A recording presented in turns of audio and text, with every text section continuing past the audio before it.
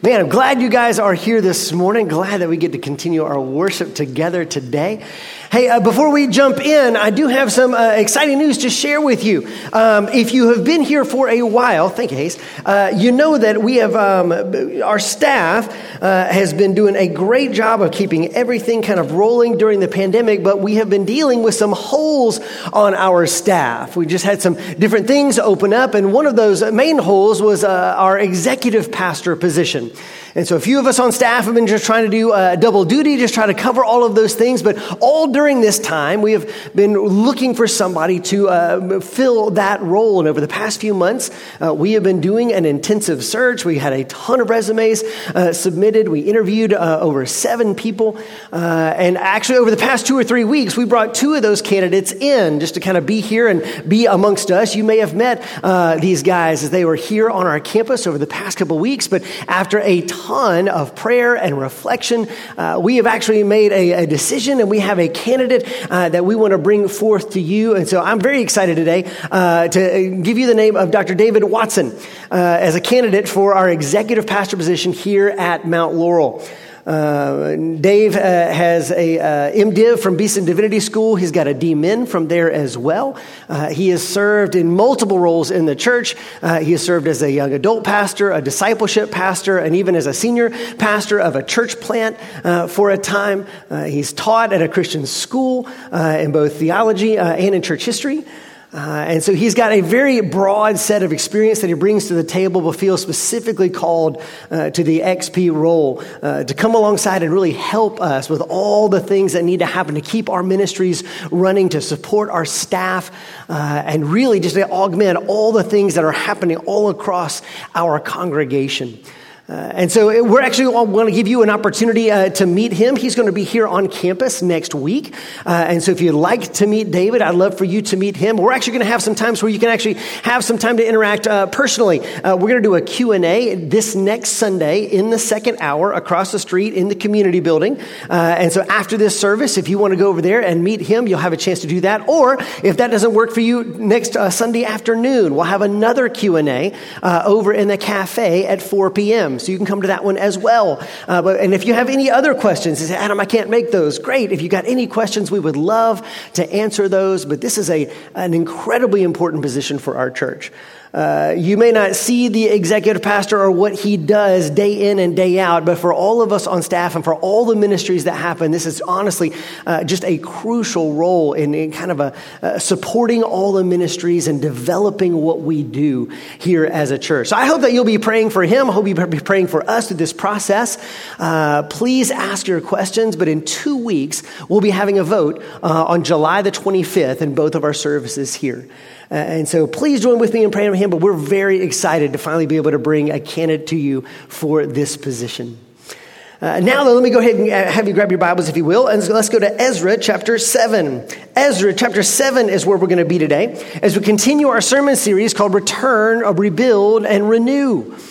And just like we have been returning, you may have been out on vacation last week. I hope you enjoyed that. And you say, hey, man, I'm back. Or maybe this is your first time with us, or this is your first time back in a while. There's a lot of us returning. We're following the Israelites as they, too, are returning from exile and are charged with the task of rebuilding the entire nation. Finding renewal in the Lord, and we find ourselves in a similar spot. And so we've been looking at that over the course of this summer. Ezra chapter 7 is where we'll be, though, today in just a second. While you're turning there, let me ask you a question. I wonder who you would name to be your favorite teacher. Could you name that person? Take a second, think it through, but who is your favorite teacher? Maybe it was, a teacher from elementary school or high school, or maybe in college. Maybe it's a mentor. Who is your favorite teacher? I bet most of us have an answer to that, don't we? You can say, yes, it's this person. And man, they had such an impact on my life, and they truly poured into me, and it was amazing. And I'm just so grateful for all that they did in my life. We would not be where we are without teachers like that. But let me ask you a second question.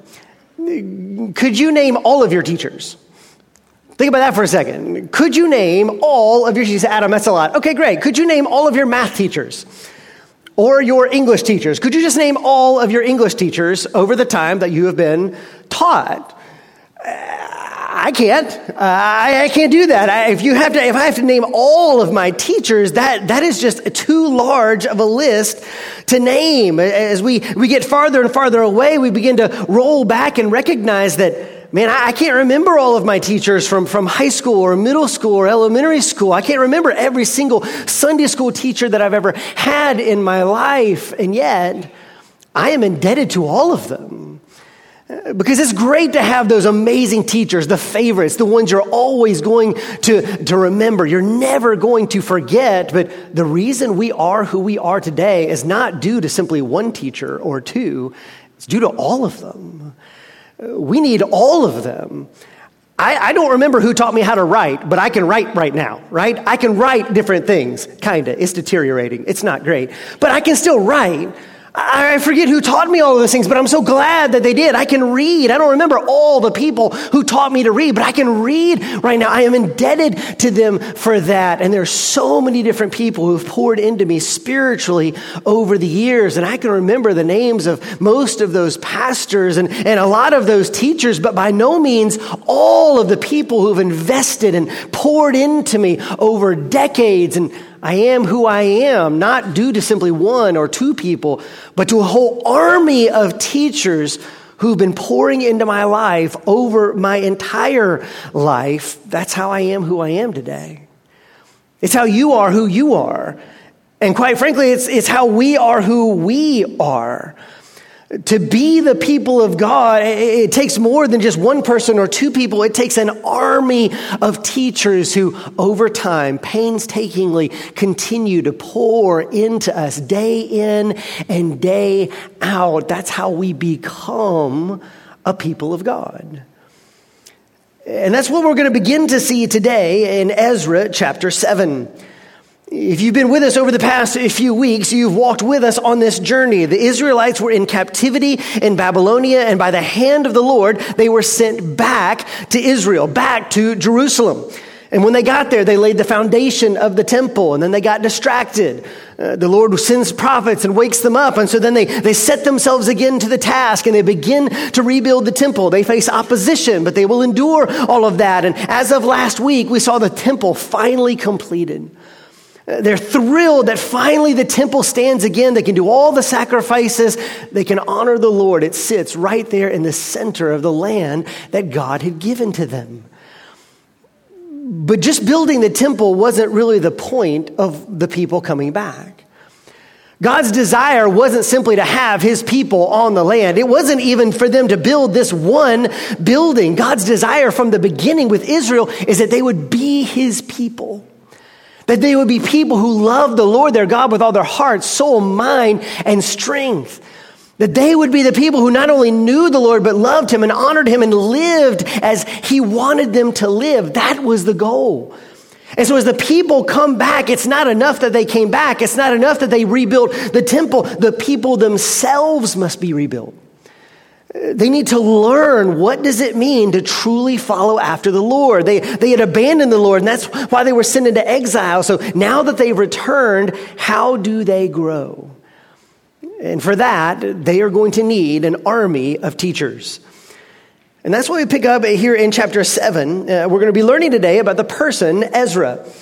We've been studying this book for weeks now, but up until now, we actually haven't talked about Ezra himself. But we find out who he is here in Ezra chapter 7, starting in verse 1. Listen to this. It says, "Now after this, in the reign of Artaxerxes, king of Persia, Ezra, the son of Sariah, son of Azariah, son of Hilkiah, son of Shallum, son of Zadok, son of Ahitub, son of Amariah, son of Azariah, son of Marioth, son of Zerahiah, son of Uzi, son of Buki, son of Abishua, son of Phinehas, son of Eleazar, son of Aaron, the chief priest," you got all that, "this Ezra went up from Babylonia. He was a scribe, skilled in the law of Moses that the Lord, the God of Israel, had given. And the king granted him all that he asked, for the hand of the Lord his God was on him. And there went up also to Jerusalem in the 7th year of Artaxerxes the king some of the people of Israel, and some of the priests and Levites, the singers and gatekeepers and the temple servants. And Ezra came to Jerusalem in the 5th month, which was in the 7th year of the king. For on the first day of the first month, he began to go up from Babylonia. And on the first day of the 5th month, he came to Jerusalem. For the good hand of his God was on him. For Ezra had set his heart to study the law of the Lord, to do it, and to teach his statutes and rules in Israel. I'll stop right there. These first 10 verses are kind of a summary of the next 2 chapters, where we're introduced to the person of Ezra and who he is and what he is doing. We find out a few different things right off the bat. First off, we have the mention of Artaxerxes, the Persian king. Now, this is 2 emperors away from where we were last week. We've been learning about Cyrus and Darius, but we had Ahasuerus before him, and now we're also Xerxes, and now this is Artaxerxes. So we're about 60 years away from where we were last week. We have built the temple. It's been there for a while. It's been about 60 years, and now there's going to be a second wave of returnees into Israel. There's more people who are Jewish living in Babylonia, and now this whole second wave is going to come with Ezra back into Israel. But it tells us who he is. Look at verse 6. It says he is a scribe. Now, that means one thing in Babylonia. It means a different thing for the people of Israel. But here we get a clear definition. He says he was skilled in the law of God. Skilled in the law of Moses that the Lord, the God of Israel, had given. It was a scribe's job to teach the law. It was a scribe's job to fully know the word, to understand it, and then to teach it, to communicate it, to make sure it was handed down correctly. He was an educator. That's what scribes did. And so when Ezra is coming back to the people, this is his heart, this is his job, this is his task, is to give the word of God to the people of God. That's what it means to be a scribe. Third thing, though, we find out his lineage. We read a lot of names there that most of us can't pronounce, and I struggle myself. But in verses 1 through 5, you just see this lineage, and you say, Adam, I don't recognize most of those names. That's probably true, but let's just start with the first and the last. If you look at verses 1 through 5, it starts with Ezra, but it ends in verse 5 with Aaron. Now, that is a name that you ought to recognize. Aaron was the brother of Moses. He is the very first chief priest. He is the first one who is helping the people to worship the Lord. When God gives all the commands for the tabernacle and how they are to live as a people, Moses is kind of like the main guy, but Aaron, his brother, he's going to be the one who organizes the worship. He is the chief priest. Ezra is not going to be a chief priest, but by putting this lineage here, it's a reminder that this is his desire. This is what God is doing through Ezra. He is going to be a worship leader. He's going to help the people to know the Lord and to worship him. He's coming straight in the line all the way back to Aaron himself. And so here we have a scribe who knows the word of God, who has a heart and a lineage here to worship the Lord and to teach the people to do this. And then also, you might have noticed twice it says here that the hand of the Lord was on him. This is important, that little phrase, and the hand of the Lord was on him. The hand of the Lord was upon them. This shows up in both Ezra and Nehemiah. It's a refrain that keeps popping up all over the place. It's a reminder that Ezra didn't just decide to go back to Israel and did some great things. We're not just reading an interesting autobiography or a biography about an interesting figure in history. No, God is orchestrating this. The same God who took them into exile, the same God who brought them back out of exile, the same God who has been protecting them, even though they don't even have walls of the city at this point, is also the same one who is moving in the heart of Ezra at this particular time, sending him back to his people that they might know him. God is moving here. He is preparing his people. And just like he sent prophets to stir them to build the temple, he's now going to send a scribe to make sure that they know him. And so this is the hand of the Lord working in all of these things. But verse 10 is really where I want us to camp out for a second. And this is one of those verses you need to underline, but it tells us about his heart. It says, for Ezra had set his heart to study the law of the Lord and to do it, and to teach his statutes and rules in Israel. All right, so this is what he's coming to do.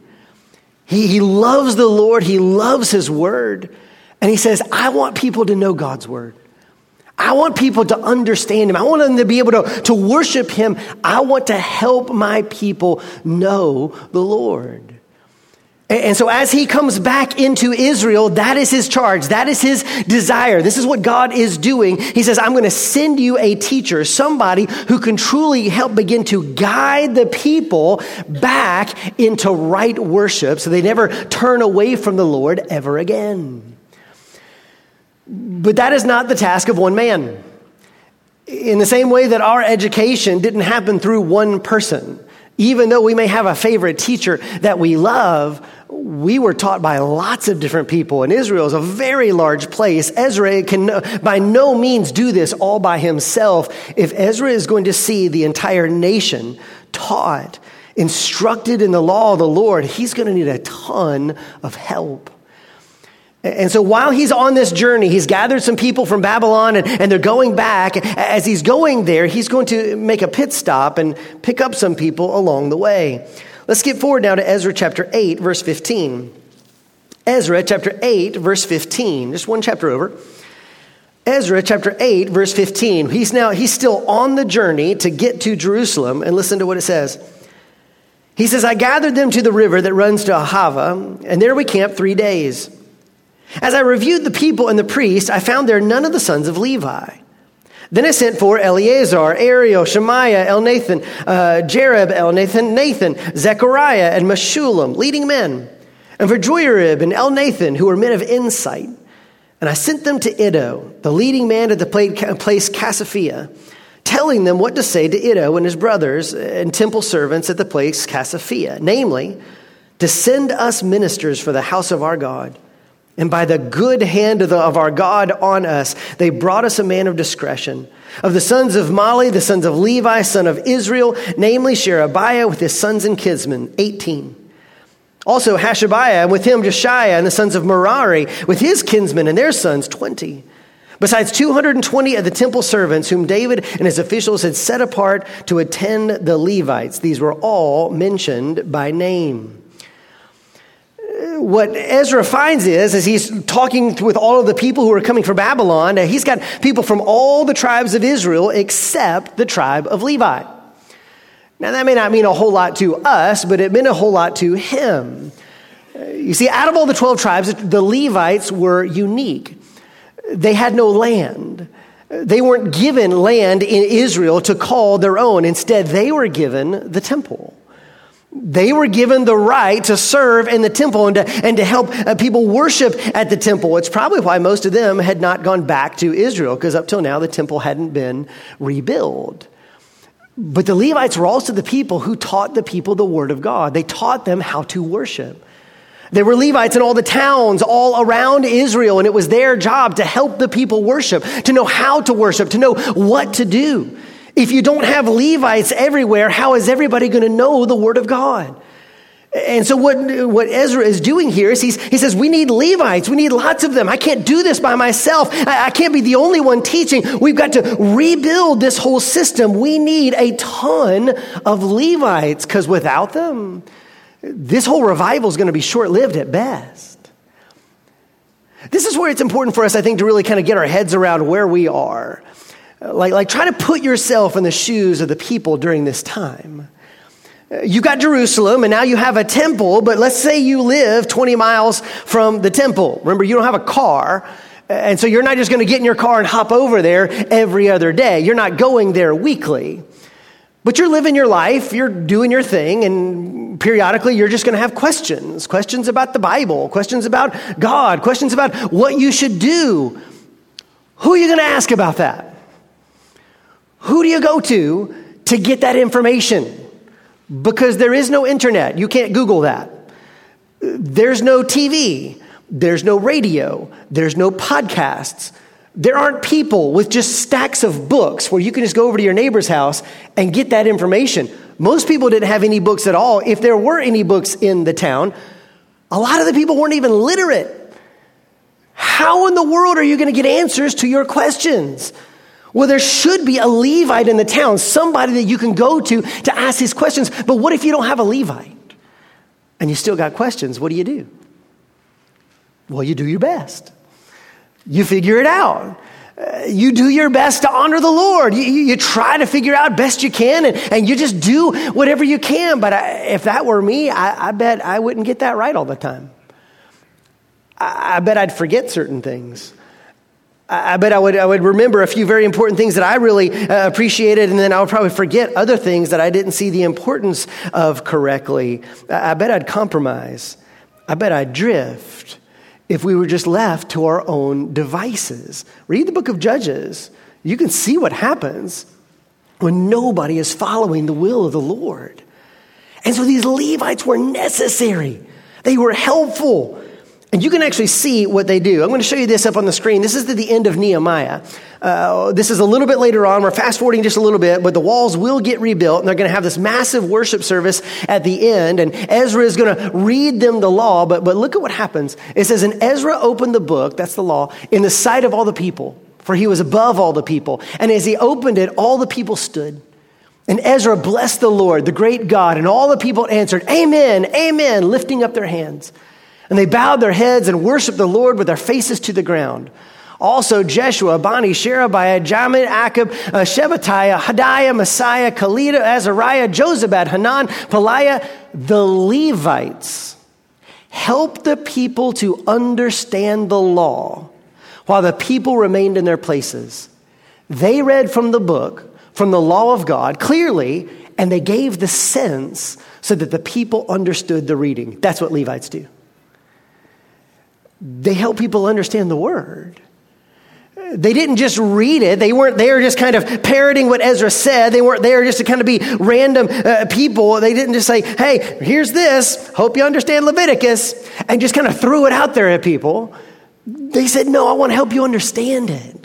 I'm going to read you the word, and then I'm going to help you understand it. I'm going to give you the sense. I'm going to give you the meaning. I'm going to translate this into your context so you can understand it. That was the role of a Levite.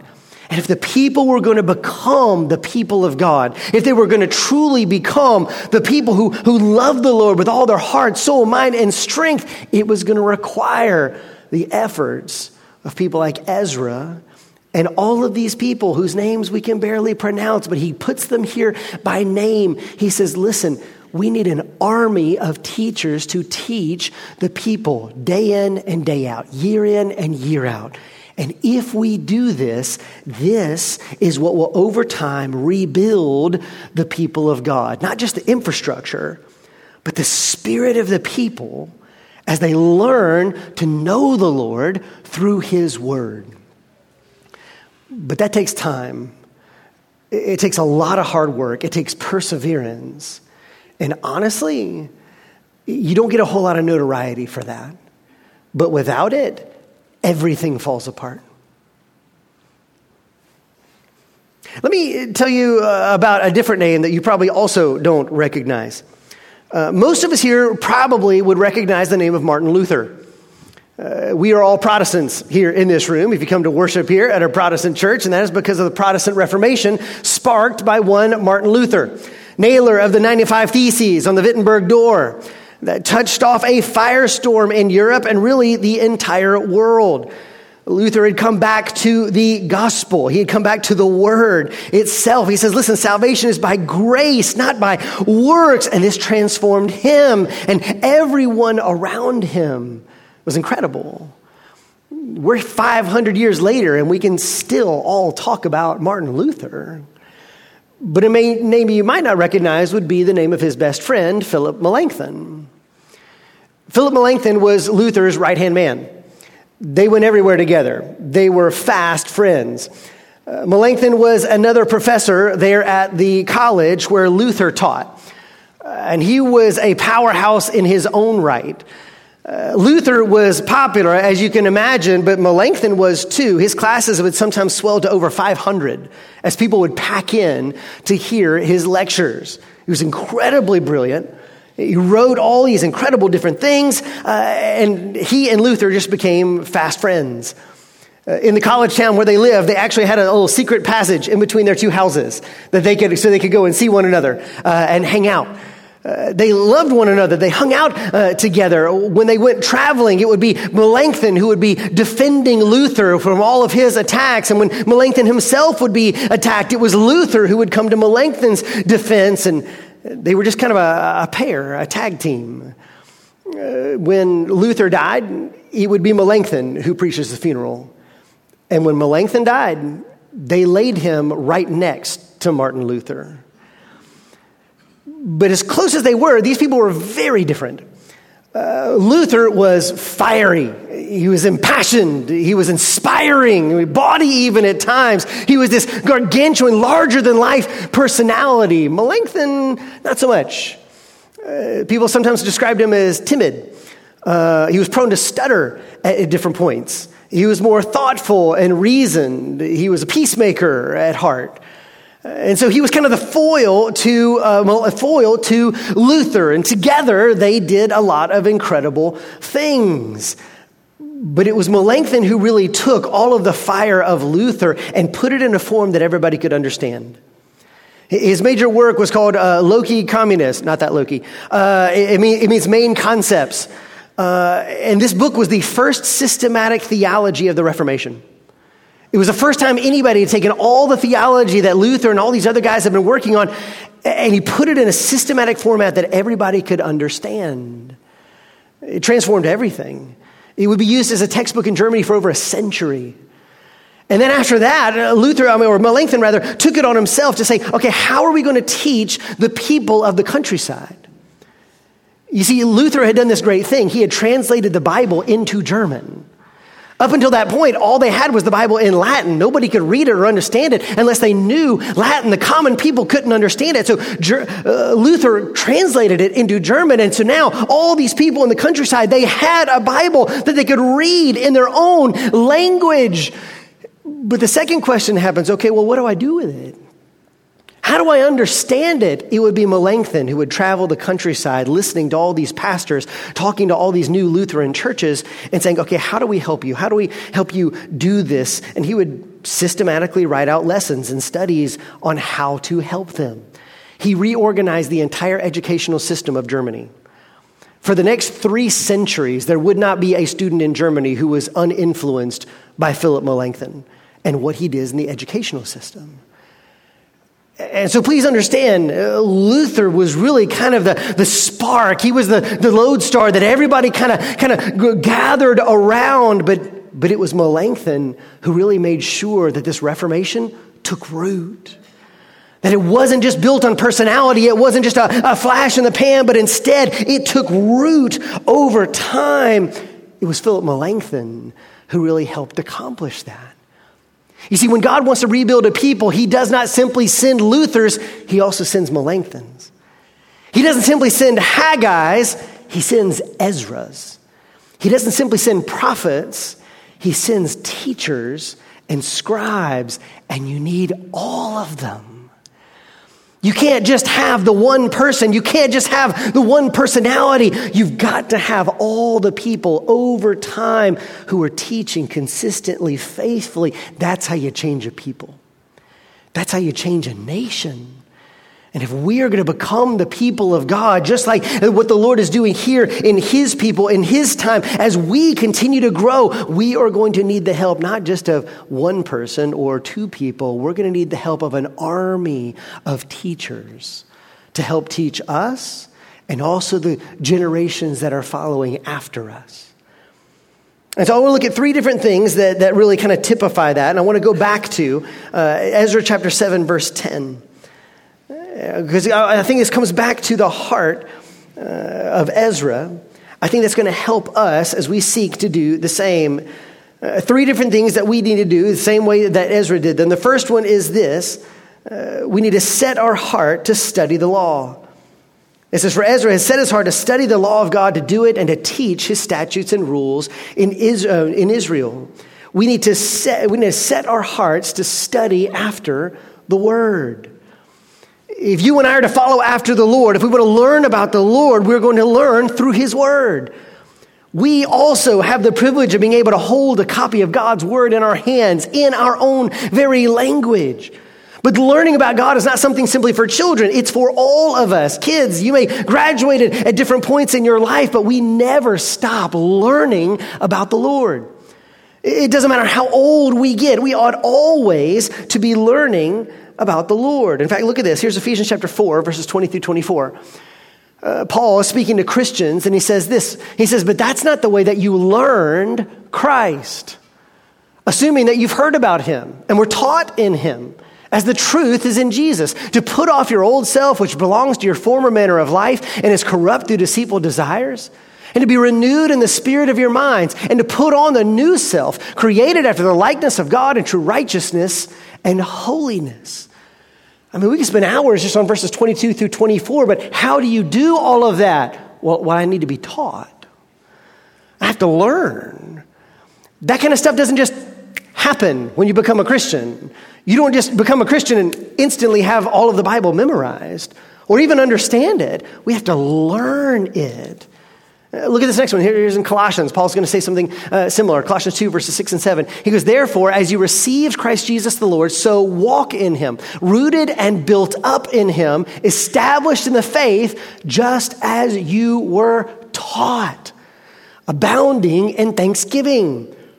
If we're going to continue walking in this grace that God has given us, we're saved by grace, not by our works. God has just given us this incredible gift in him. But if we want to be rooted, if we want to be built up, if we want to grow in our salvation, that's going to require teaching. It's going to require us to learn, to work through things, to figure things out. And that is a lifelong process. I've been so encouraged by some of the older folks in our congregation who are continually learning. I bet Mr. Cecil is watching right now, and I hope he is, along with some of you guys online. He's in his 90s, and I love when Mr. Cecil tells me about the books he's reading. And he tells me what he's learning, about what he is studying. I pray that when I'm in my 90s, that I am still learning, that I'm studying and saying, God, what more do you have to show to me? There's so much more of the Lord to understand, to experience, to enjoy. How are we going to get there? Well, we need to be taught. And look, I can't get to teaching other people if I haven't been taught myself. I can't give what I ain't got. I can't teach you something I don't already know. And so before we can ever become teachers, we need to be taught. We have got to be people who study the word. But look, that takes time. You got to wrestle. Learning's hard. Think about how hard it was to learn math for the first time. Or algebra. Remember when you quit that? Or calculus. Remember all that? You said, this is hard. And you had to study and work. Maybe you learned a new language. And you said, this doesn't make any sense. How do I do this? It's hard. You got to wrestle with it. You got to try. It takes a long period of time. But if you continue to wrestle, you grow. You gain new insights. You gain new abilities. Okay, this is what the Lord's trying to build into us. Are we willing to set our hearts to study the Word, to know Him? I can't help other people do that unless I'm doing that myself. And look, this is necessary because if not, we get stunted in our growth. Look at this in Hebrews. The writer of Hebrews is talking, he's towards the end, he says, listen, about this we have much to say, and it's hard to explain since you have become dull of hearing. For though by this time you ought to be teachers, you need someone to teach you again the basic principles of the oracles of God. You need milk, not solid food, for everyone who lives on milk is unskilled in the word of righteousness since he is a child. But solid food is for the mature, for those who have their powers of discernment trained by constant practice to distinguish good from evil. He says, look, I thought you guys would be teachers by now, but instead you haven't grown. You haven't learned. You haven't studied. And I got to go over the same stuff with you again. I got to come back and teach you these things again. We get stunted in our growth. We don't set our hearts to study the Word. But here's the good news. Listen, you don't have to do this by yourself. The Holy Spirit helps us. He's not just handing you a book and says, good luck, and just hopes you figure it out. He says, no, I've put my Spirit in you. I will help you understand this. I will guide you into all truth. I will teach you things through the very Holy Spirit. But you got to put in the time to know the Word, to let Him teach you and train you and help you understand things. And so this is why we study the Word a lot. It's why the first thing I'm going to tell you when we start is going to say, hey, grab your Bibles and open them, because we want to study the Word. It's why we're going to offer you Double Oak University classes this fall, which, P.S., those are coming back this fall. We got a lot of classes to help you grow in your faith. It's why in our community groups, we're going to open up the Scriptures to look and really wrestle with these things in real time. What does this mean in our real life context? It's why we have men's Bible studies and women's Bible studies and different groups for you to be a part of. We have opportunities for you to study the Word. Have we set our heart not just to rest on what we already know, but to continue to learn? And look, I've heard some people say, Adam, listen, that sounds great and all. It sounds like you just like school and you like to read a lot. That's just not me. I'm not a book guy. I'm not a school guy. I don't like to read. That's not my deal. Which, P.S., I don't believe anybody who says they don't like to read. We're the most readingest generation there's ever been. We are on our phones reading 24/7, all right?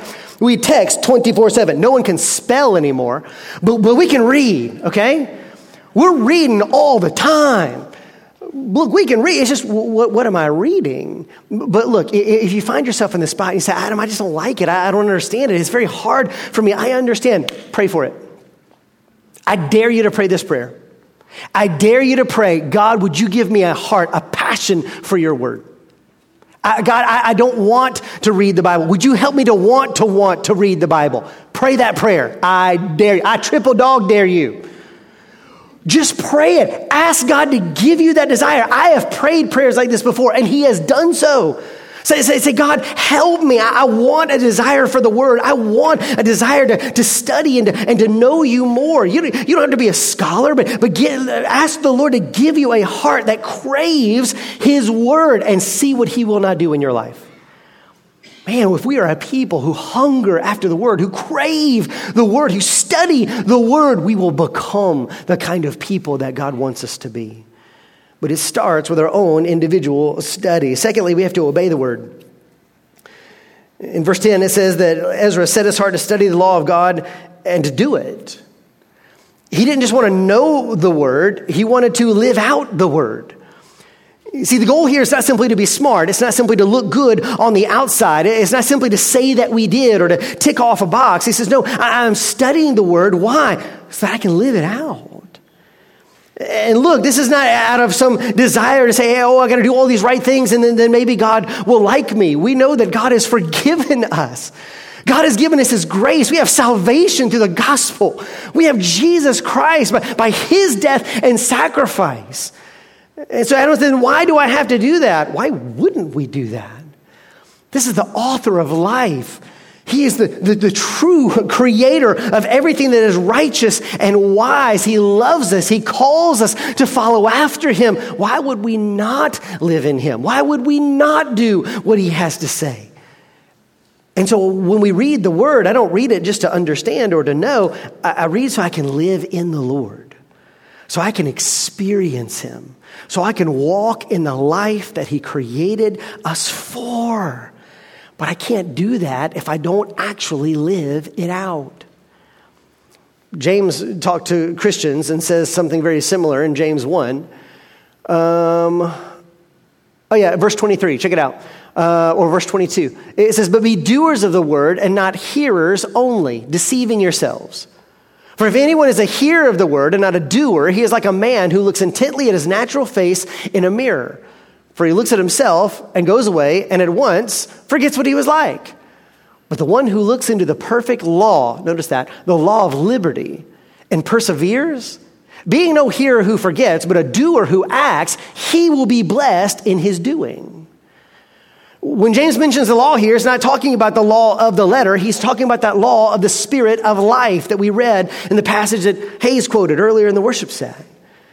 This is the law of the spirit of life that sets us free from the law of sin and death. But this is the law that God gives us. It's a law of liberty, the ability to be able to follow after the Lord. It's the words of Jesus Christ, the ways of Jesus Christ. We ought to be doers of the word and not hearers only. And that's necessary. Look, we're going to talk next week about all the different ways that can go sideways in our life. But here's one of the reasons why it's important for us as a whole. If we don't live out the ways of God, how will anybody else ever see him?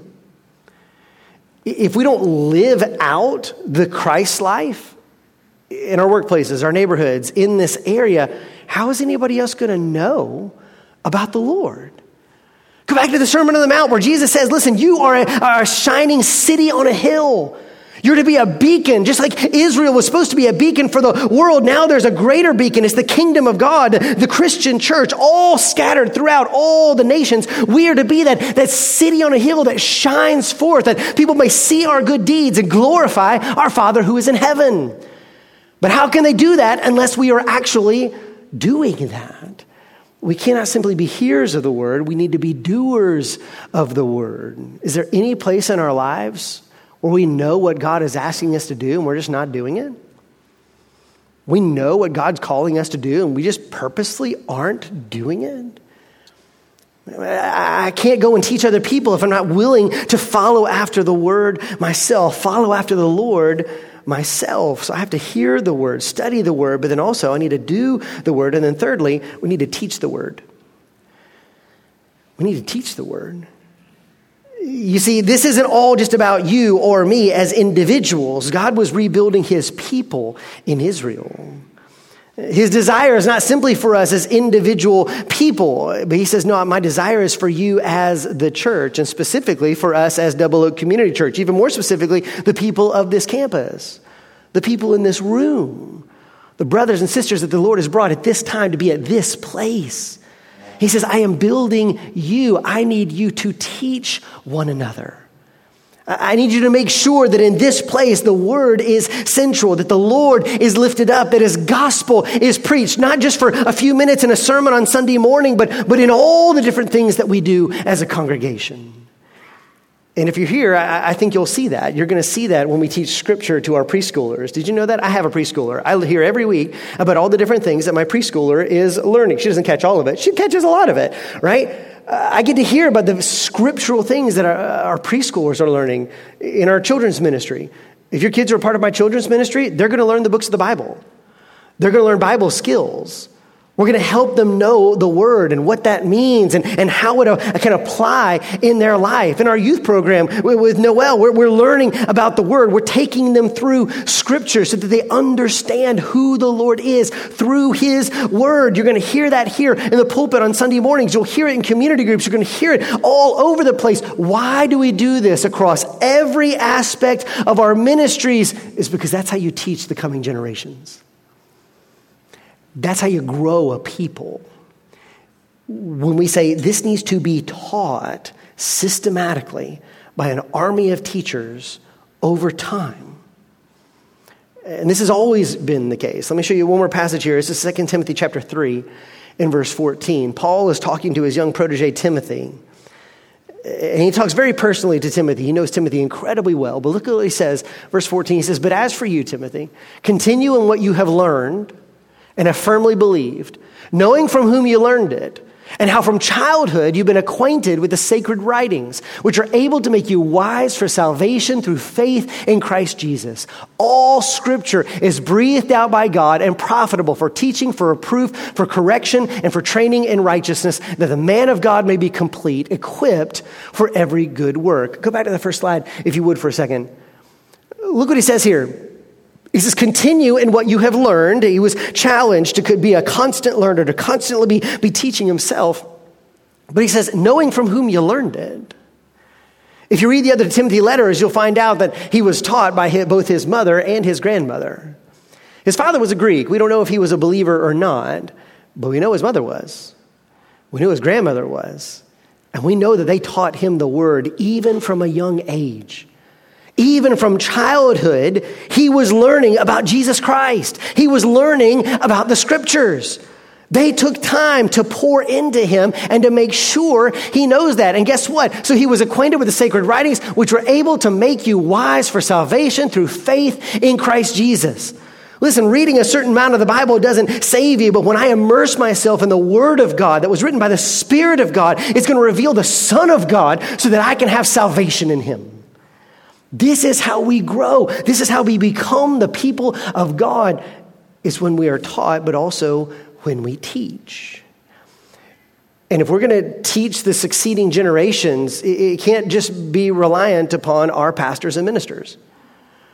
Great as they are, there's only a few of them. And we've got hundreds of people that we need to teach. Hundreds upon hundreds. Just look at what happened at VBS just a few weeks ago. If we're going to systematically, over time, train and teach the coming generations, it's going to take all of us. Now, the good news is that a lot of you are already doing that. Some of you give your time to help serve in our preschool ministry, maybe once a month, twice a month. Some of you serve in our kids ministry. Maybe you volunteered for VBS just a few weeks ago. Some of you serve or volunteer in our youth ministry. You say, hey, I want to be here. I want to train students. I want to help them to know the Lord. I want them to know that they've got godly men and women they can look up to and trust and see as an example and a model in their life. Some of you are community group leaders. Some of you lead men's groups or women's groups. And listen, I'm so excited that we're all doing this, but as we move into this next phase, as we rebuild our congregation, as we begin to see what God has in store for us in this next phase of who we are, we're going to need more. It may be that in the years prior, you just said, Adam, I don't know if I can teach or not. I don't know if I know enough. I don't know if I'm ready for that. Do you know how much you need to know to teach people here at the church? Just a little bit more than them. That's it. That's all you got to know. I guarantee you probably know more than the preschoolers. Get in there. You can do that. You can get in there and teach those kids. Will they ask you hard questions? Probably. They'll probably just be silly a lot. Look, you can teach them. You can teach our youth. Listen, the Lord will prepare you. We will train you. We will equip you. We will help you. But we need you. We can't just leave it up to a single prophet or a few priests or scribes. We're going to need an army of people to teach. We're going to need an army of people who say, no, I want to systematically, over time, pour into my brothers, my sisters, the children of this congregation as they grow up. This is how you grow a people. And look, I can't guarantee that they're going to remember your name 20 years from now. What I can guarantee is that those efforts are used by God to transform an entire people, and through that entire people, He's going to transform a city, and through that city, He transforms a world. You have no idea the kind of impact you can have if you'll simply say, I'm ready to teach. And so I wonder if the Lord might be calling you to help in that process. Maybe to step up in your community group, to step up in service, to step up in different ways, to say, I'd like to be ready to teach. Maybe you need to learn more and just more in your study so that you can teach. We need you. Still, some of you might say, Adam, listen, that just sounds so weird in our culture. Look, I just want everybody to kind of figure it out on their own. You know, I don't want to indoctrinate anybody. I want to let them just kind of figure it out. You know, spiritually, don't they need to find God on their own path? Which is an interesting answer. It really is, because when it comes to indoctrination, you really don't have any problem at all indoctrinating them on which college football team to root for. At all. You are just slavish in indoctrinating them there, or in telling them which politician to trust or not trust, or in how to protect the family name, or how to honor your family. We'll just lean right on in, and we'll say all kinds of things. But when it comes to God, that's somehow off limits? Seriously? Hey guys, the most important thing we can teach our children is the word of the Lord. The most important thing we can teach our children is the word of the Lord, that they might also be wise for salvation in Jesus Christ. The most important thing we can teach our brothers and our sisters is the word of the Lord. Not our opinions, the word of the Lord. So that we can be wise for salvation in Christ Jesus. We need you. The Lord has put us here for such a time as this. What might the Lord be calling you to do as we walk into this next season to say, man, I don't want to be here and just get something for me. I want to be a part of God's larger unfolding story of how He is rebuilding an entire people, that He might use this people to glorify His name and bring even more people to salvation in Jesus Christ, that the gospel might go forth even farther. I want to be a part of what God is doing. Perhaps He's brought you here for just such a time. So do this for me. Bow your heads and close your eyes for just a moment.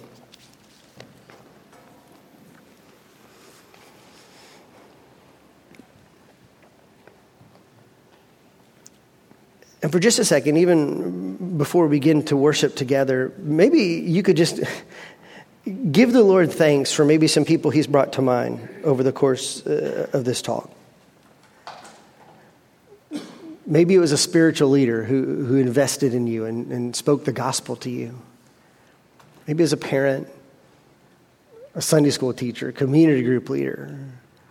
It was somebody who took the time to pray for you and to pour the word into your life. That was a gift from God to you.